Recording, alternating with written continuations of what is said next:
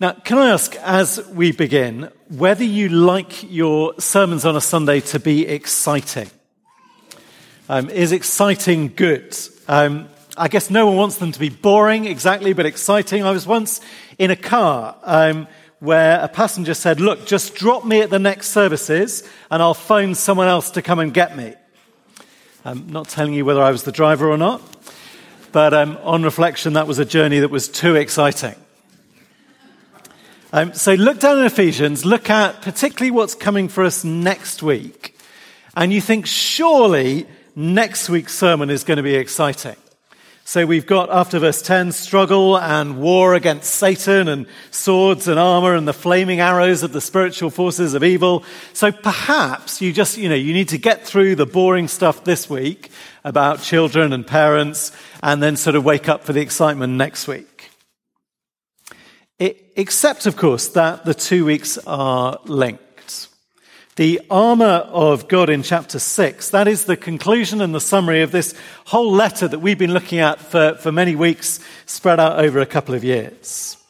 And what we have this morning, it is the here of the spiritual battle. It is the battlefield.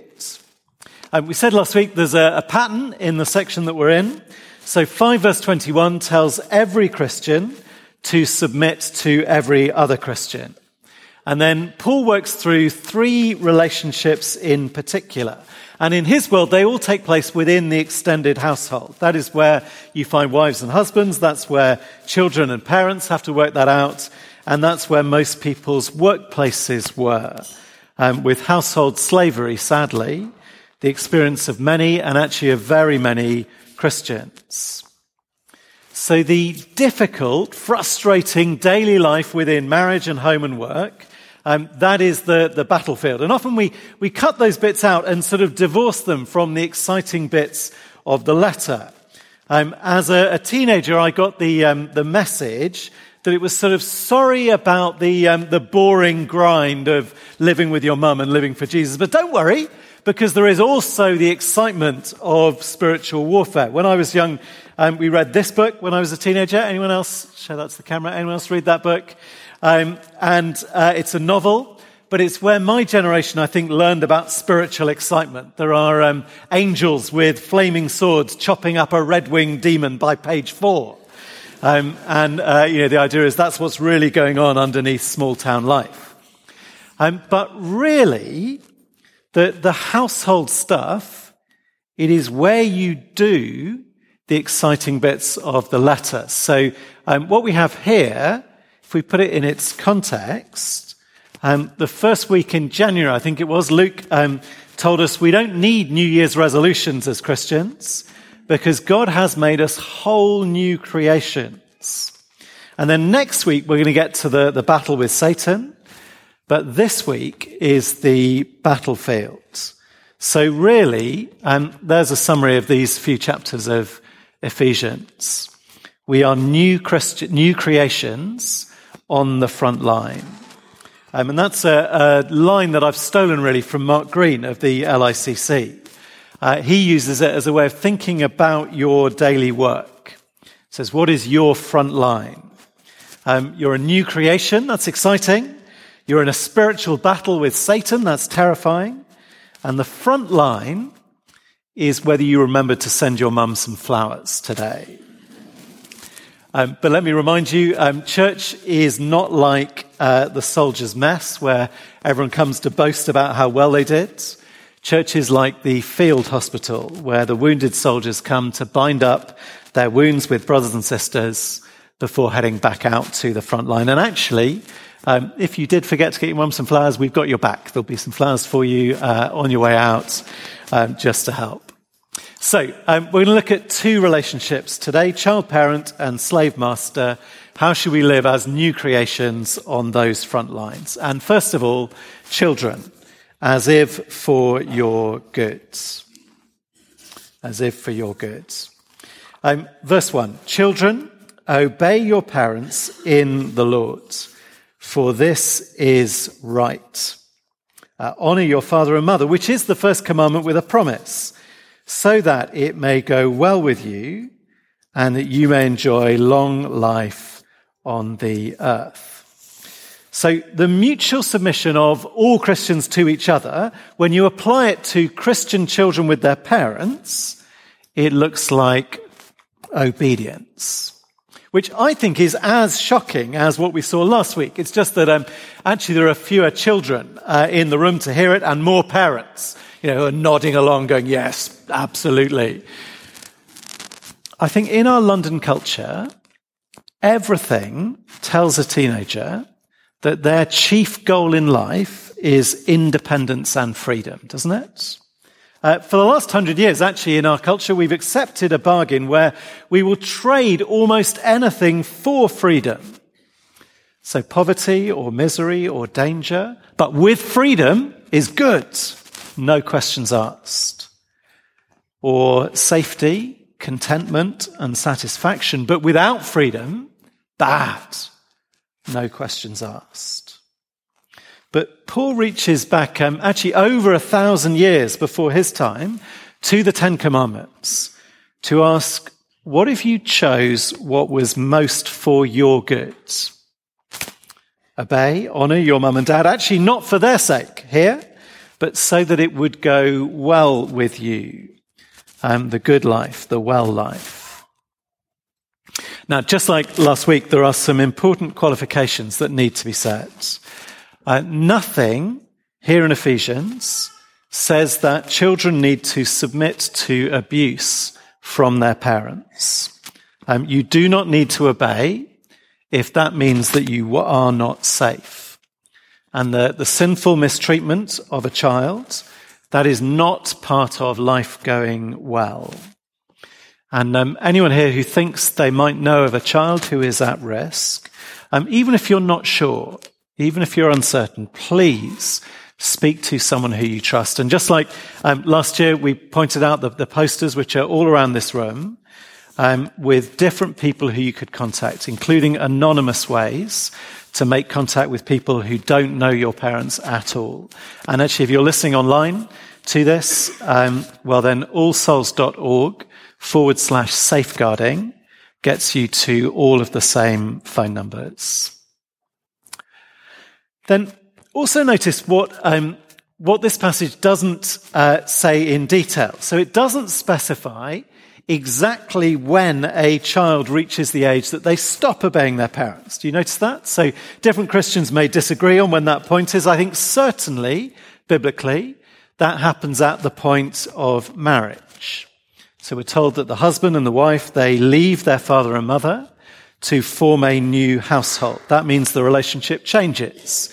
So maybe you continue to honor and respect your parents and you try and remember to send flowers on Mother's Day, but you no longer obey. But today, far more children than used to live independently and for far longer without being married. And I would suggest that the relationship changes at the point of independence.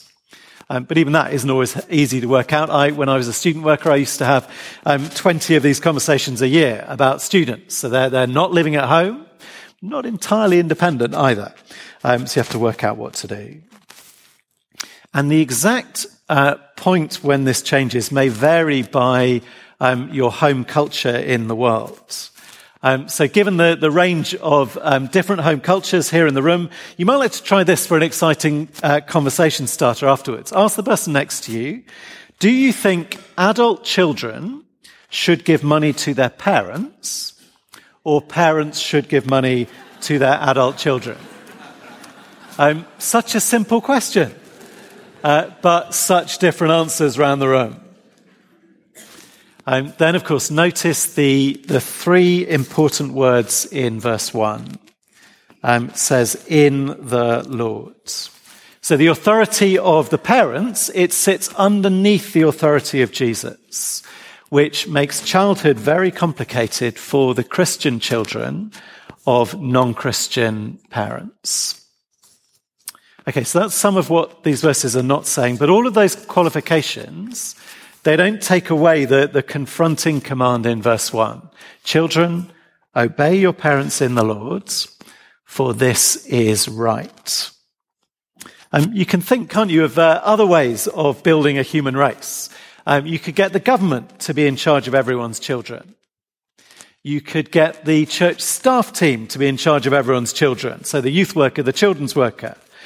But deeply rooted in God's idea as he created human beings is this idea of the family. Ephesians 3 verse 15 talks about God as the Father and says that every family, every bit of human fatherhood and household life derives its name and its reality from him, which means it's about his love and care, his authority, his self-giving character and discipline and commitment and rewards. Now, every person in this room has been a child, and many people in this room have been or are trying to be parents. So let me just lob up some possible applications for us all then to talk about together afterwards. So first, take that teenager with the non-Christian parents. It says, obey your parents in the Lord. So what do you do when your parents say that you can't go to church? Jesus says church, your parents say no. And again, that is a real conversation I've had multiple times with teenagers. So with these verses, you start from the idea that parents are for your good. So meet their good concern for you. So what is their concern? Are they worried that you've joined a cult? Or are they worried that you will fail your exams if you're not working on a Sunday? Those are quite different concerns. Then express your point of view. There's nothing here that says that children cannot express their point of view. Express your point of view together with your commitment as a Christian to obey them. And that fact is not, your lawyer is not advising you to keep that secret in the negotiations. That is a public truth that God thinks is good for everybody, children to obey parents. So maybe you have the conversation like this. Say, well, I would like to go to church. I don't think it's a cult. They don't tell us what to do, and they encourage us to ask questions, and you could come and you could meet the youth leader and check them out if that would help. Or maybe you say, well, I would like to go to church, but if you say I can't, then I will respect you and obey you.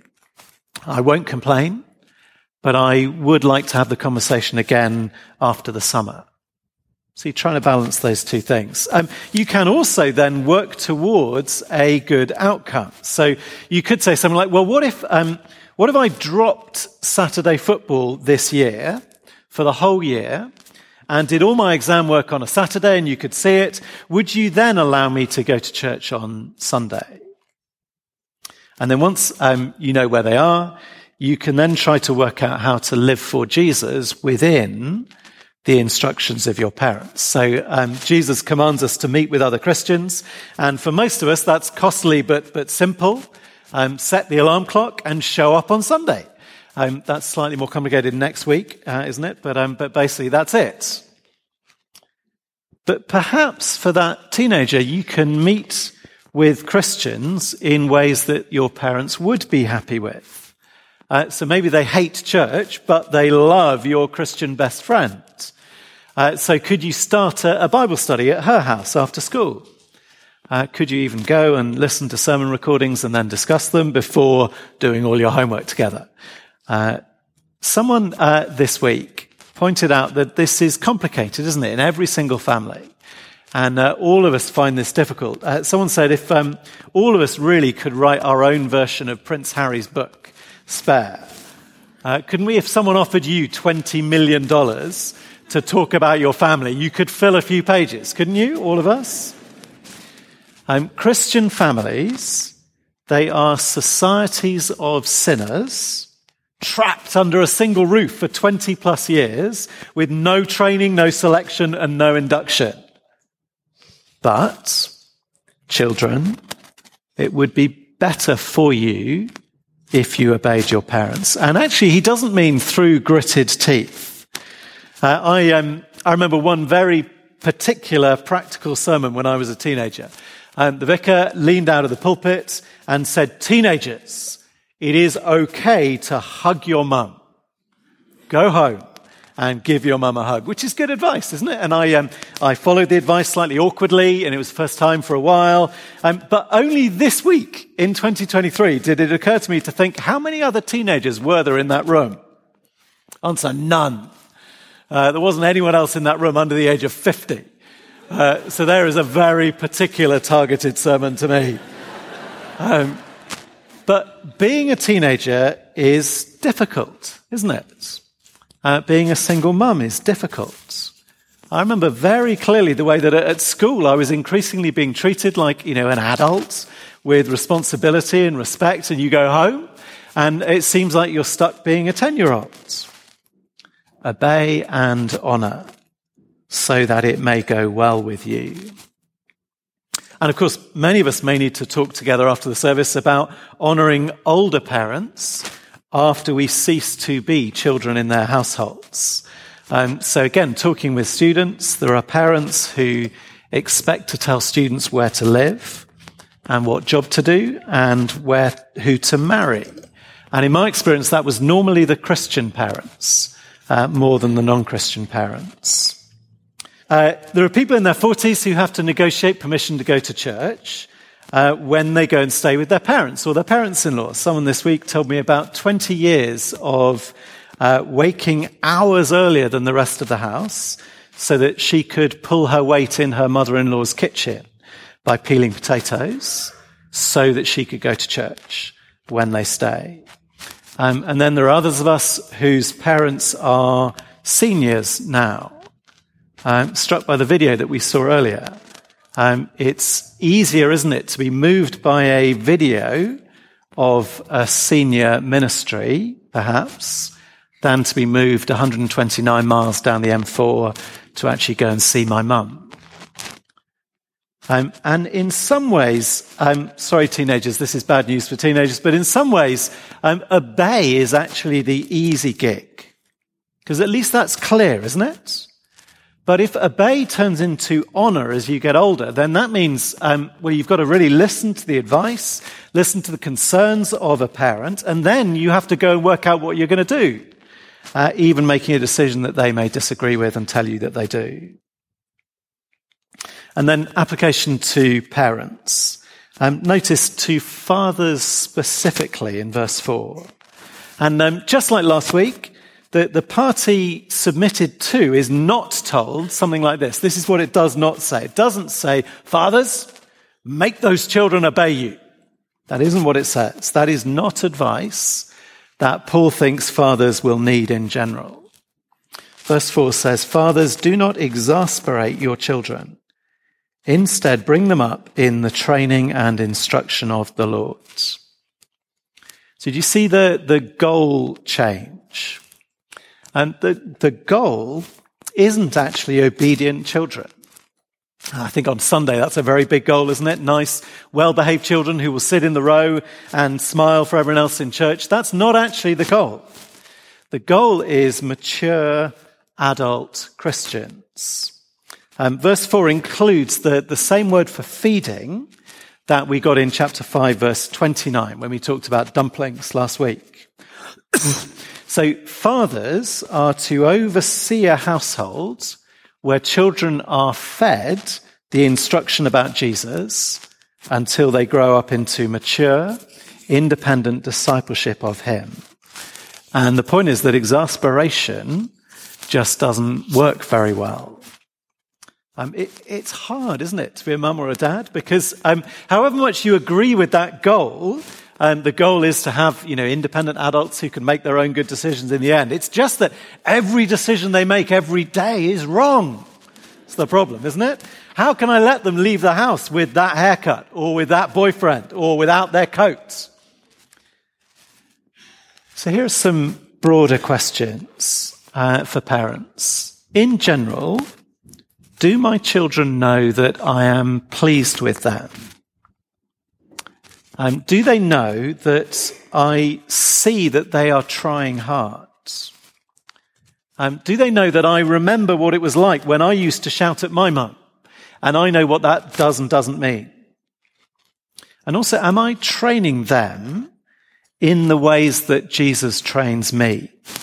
In other words, with grace and with mercy and with thanks, alongside calls to repent and change, and with growing freedom alongside the boundaries. And also, parents, notice what our children need from us, what they need from their life inside of your household. And even with the word household on the top, it's actually not the big house, or the big holiday, or I was looking for other words that began with H, the big horse, or even the big honours degree. The well-fed child is the child with access from their dad specifically to instruction about Jesus. And like in chapter 4, verse 15, it is by speaking the truth in love that we, all of us, grow up to maturity, taking great globs of the Bible and speaking it to each other. Again, that's the purpose of our meeting today. It's the purpose of coffee afterwards, is that we will speak together and do that to each other. It's also what your household is for. And obviously, each household will do this differently, and we'll need to work out what works with our circumstance and the particular age that your children are now, if they're still in your household. But just some edges on this. Obviously, you need to be at home at a time when your children are awake, if you're going to do this at all. And when you do it, you need to make it fun and age appropriate if you can. And most important of all, you need to stick at this even when the lovable little scamps do everything they can to sabotage it. Just as you stuck at them leaving home for school with 2 matching shoes on the right feet, you stick at it. Now, one thing we're going to do at All Souls to try and help with this is after half term in June, the whole church is going to be studying the book of James together. So the sermons at 9:30, the sermons at 11:30, and the children's groups and the youth groups. And also there are going to be some Bible study notes to take home, to use at breakfast or at tea time or at bedtime, so that we can be reading James together as a family to get us in the habits. And last things to parents. It's so easy, isn't it, to want lots of good things for our children that are not actually the best things. One story from within our household, but I've got Tom's permission to tell you about one conversation we had. So we'd been across to his school for the pre-GCSEs parents' evening.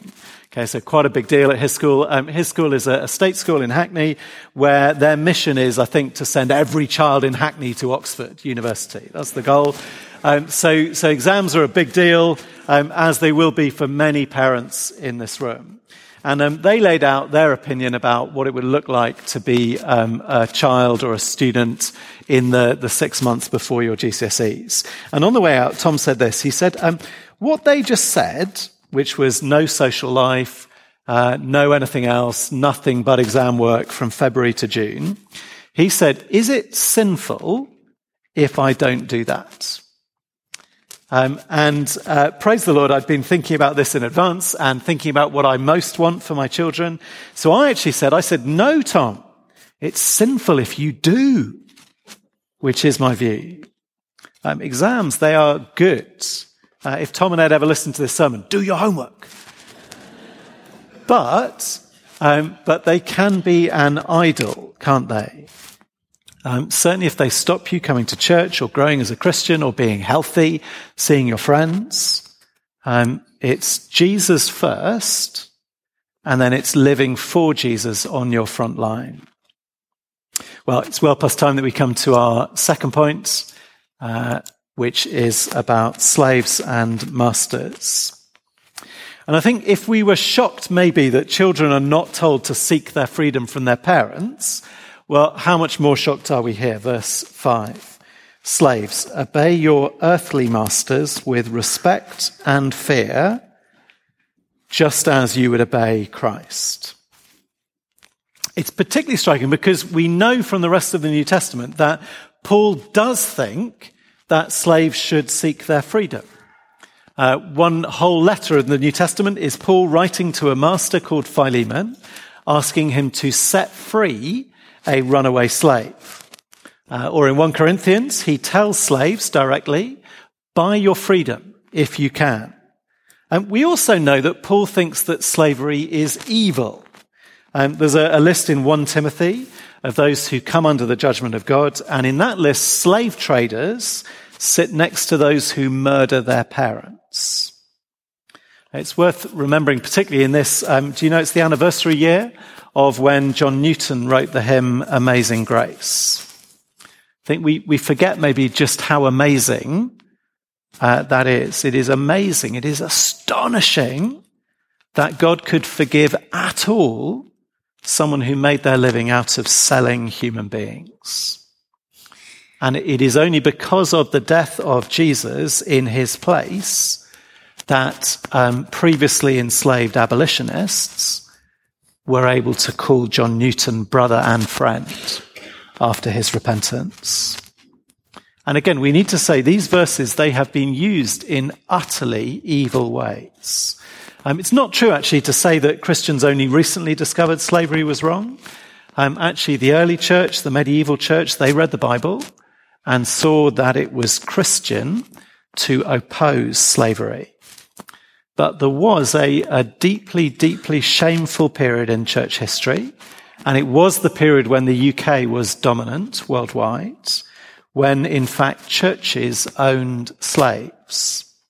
Trevor Pierce, who's our youth worker, he sent me a link to our denomination's own report into this. It was published last year, and it makes appalling reading. And the church has committed £100 million over the next 9 years to try and address the wrongs done. And you may well think that is late.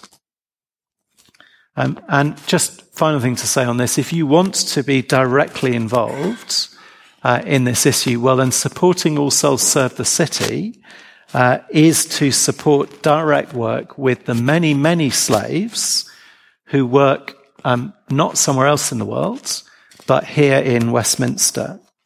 Do you know, this is the UK borough with the greatest problem with sex-trafficked women. And you could directly be involved and help in that. But here in Ephesians, in a church where most Christians probably were slaves, and for them, most of them could not change their front line, Paul writes to tell them how to live on that front line.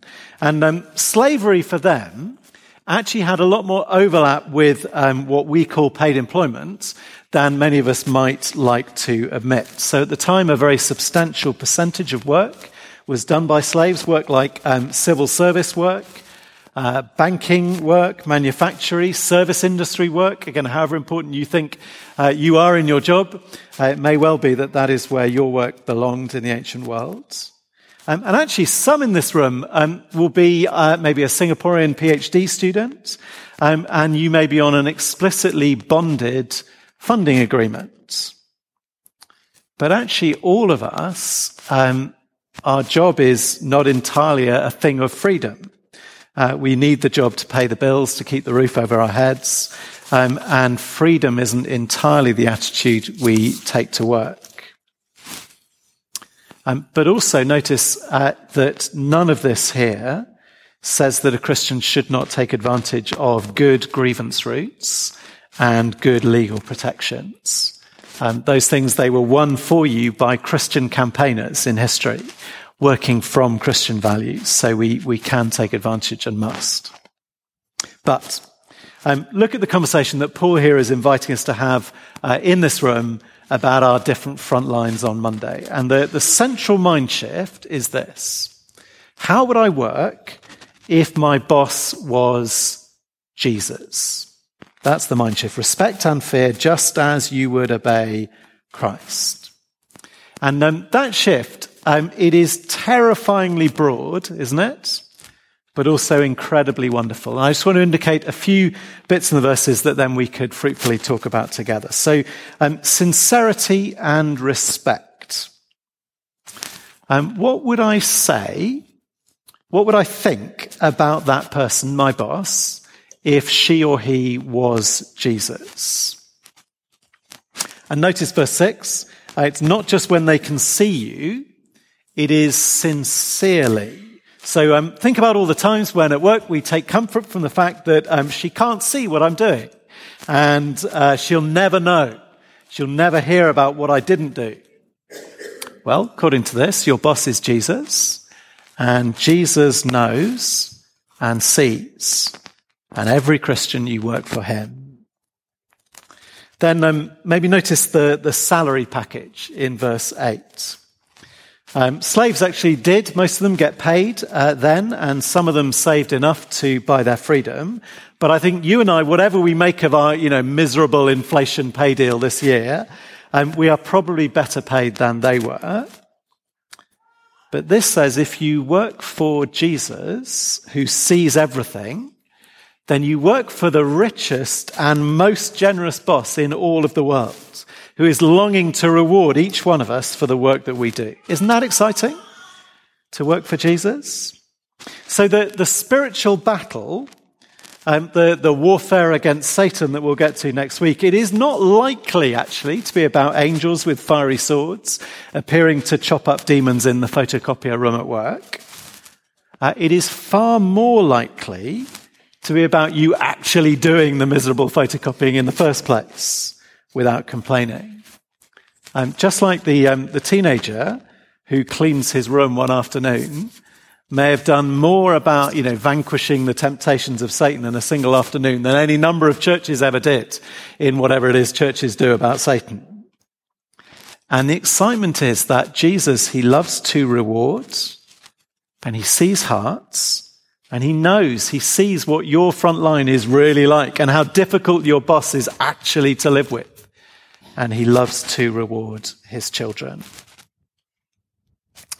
Okay, well, let's just finish the pattern and come to masters. Many of us in this room are masters, even if we don't think of ourselves that way. At least in some parts of our lives, we are in authority over other people who do work for us.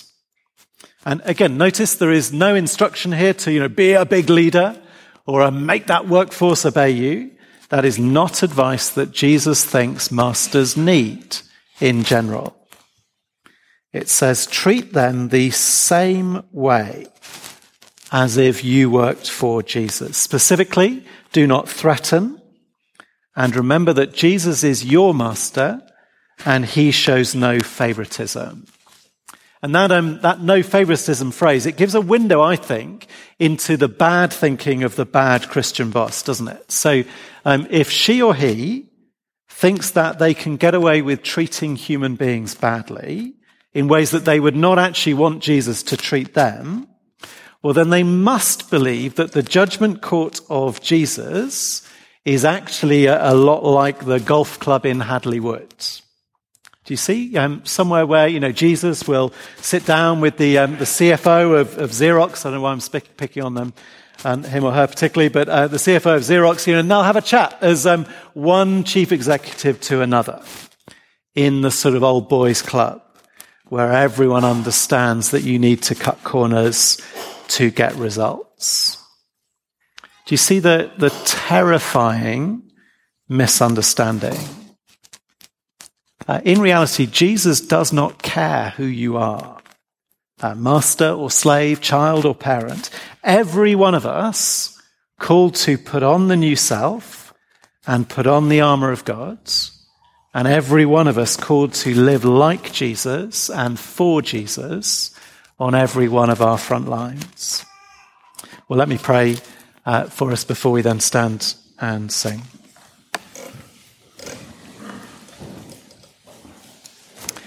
Dear Father, we thank you for your gift to us of our new identities, that you make us new, that you call us to live in ways that are good and serve all people.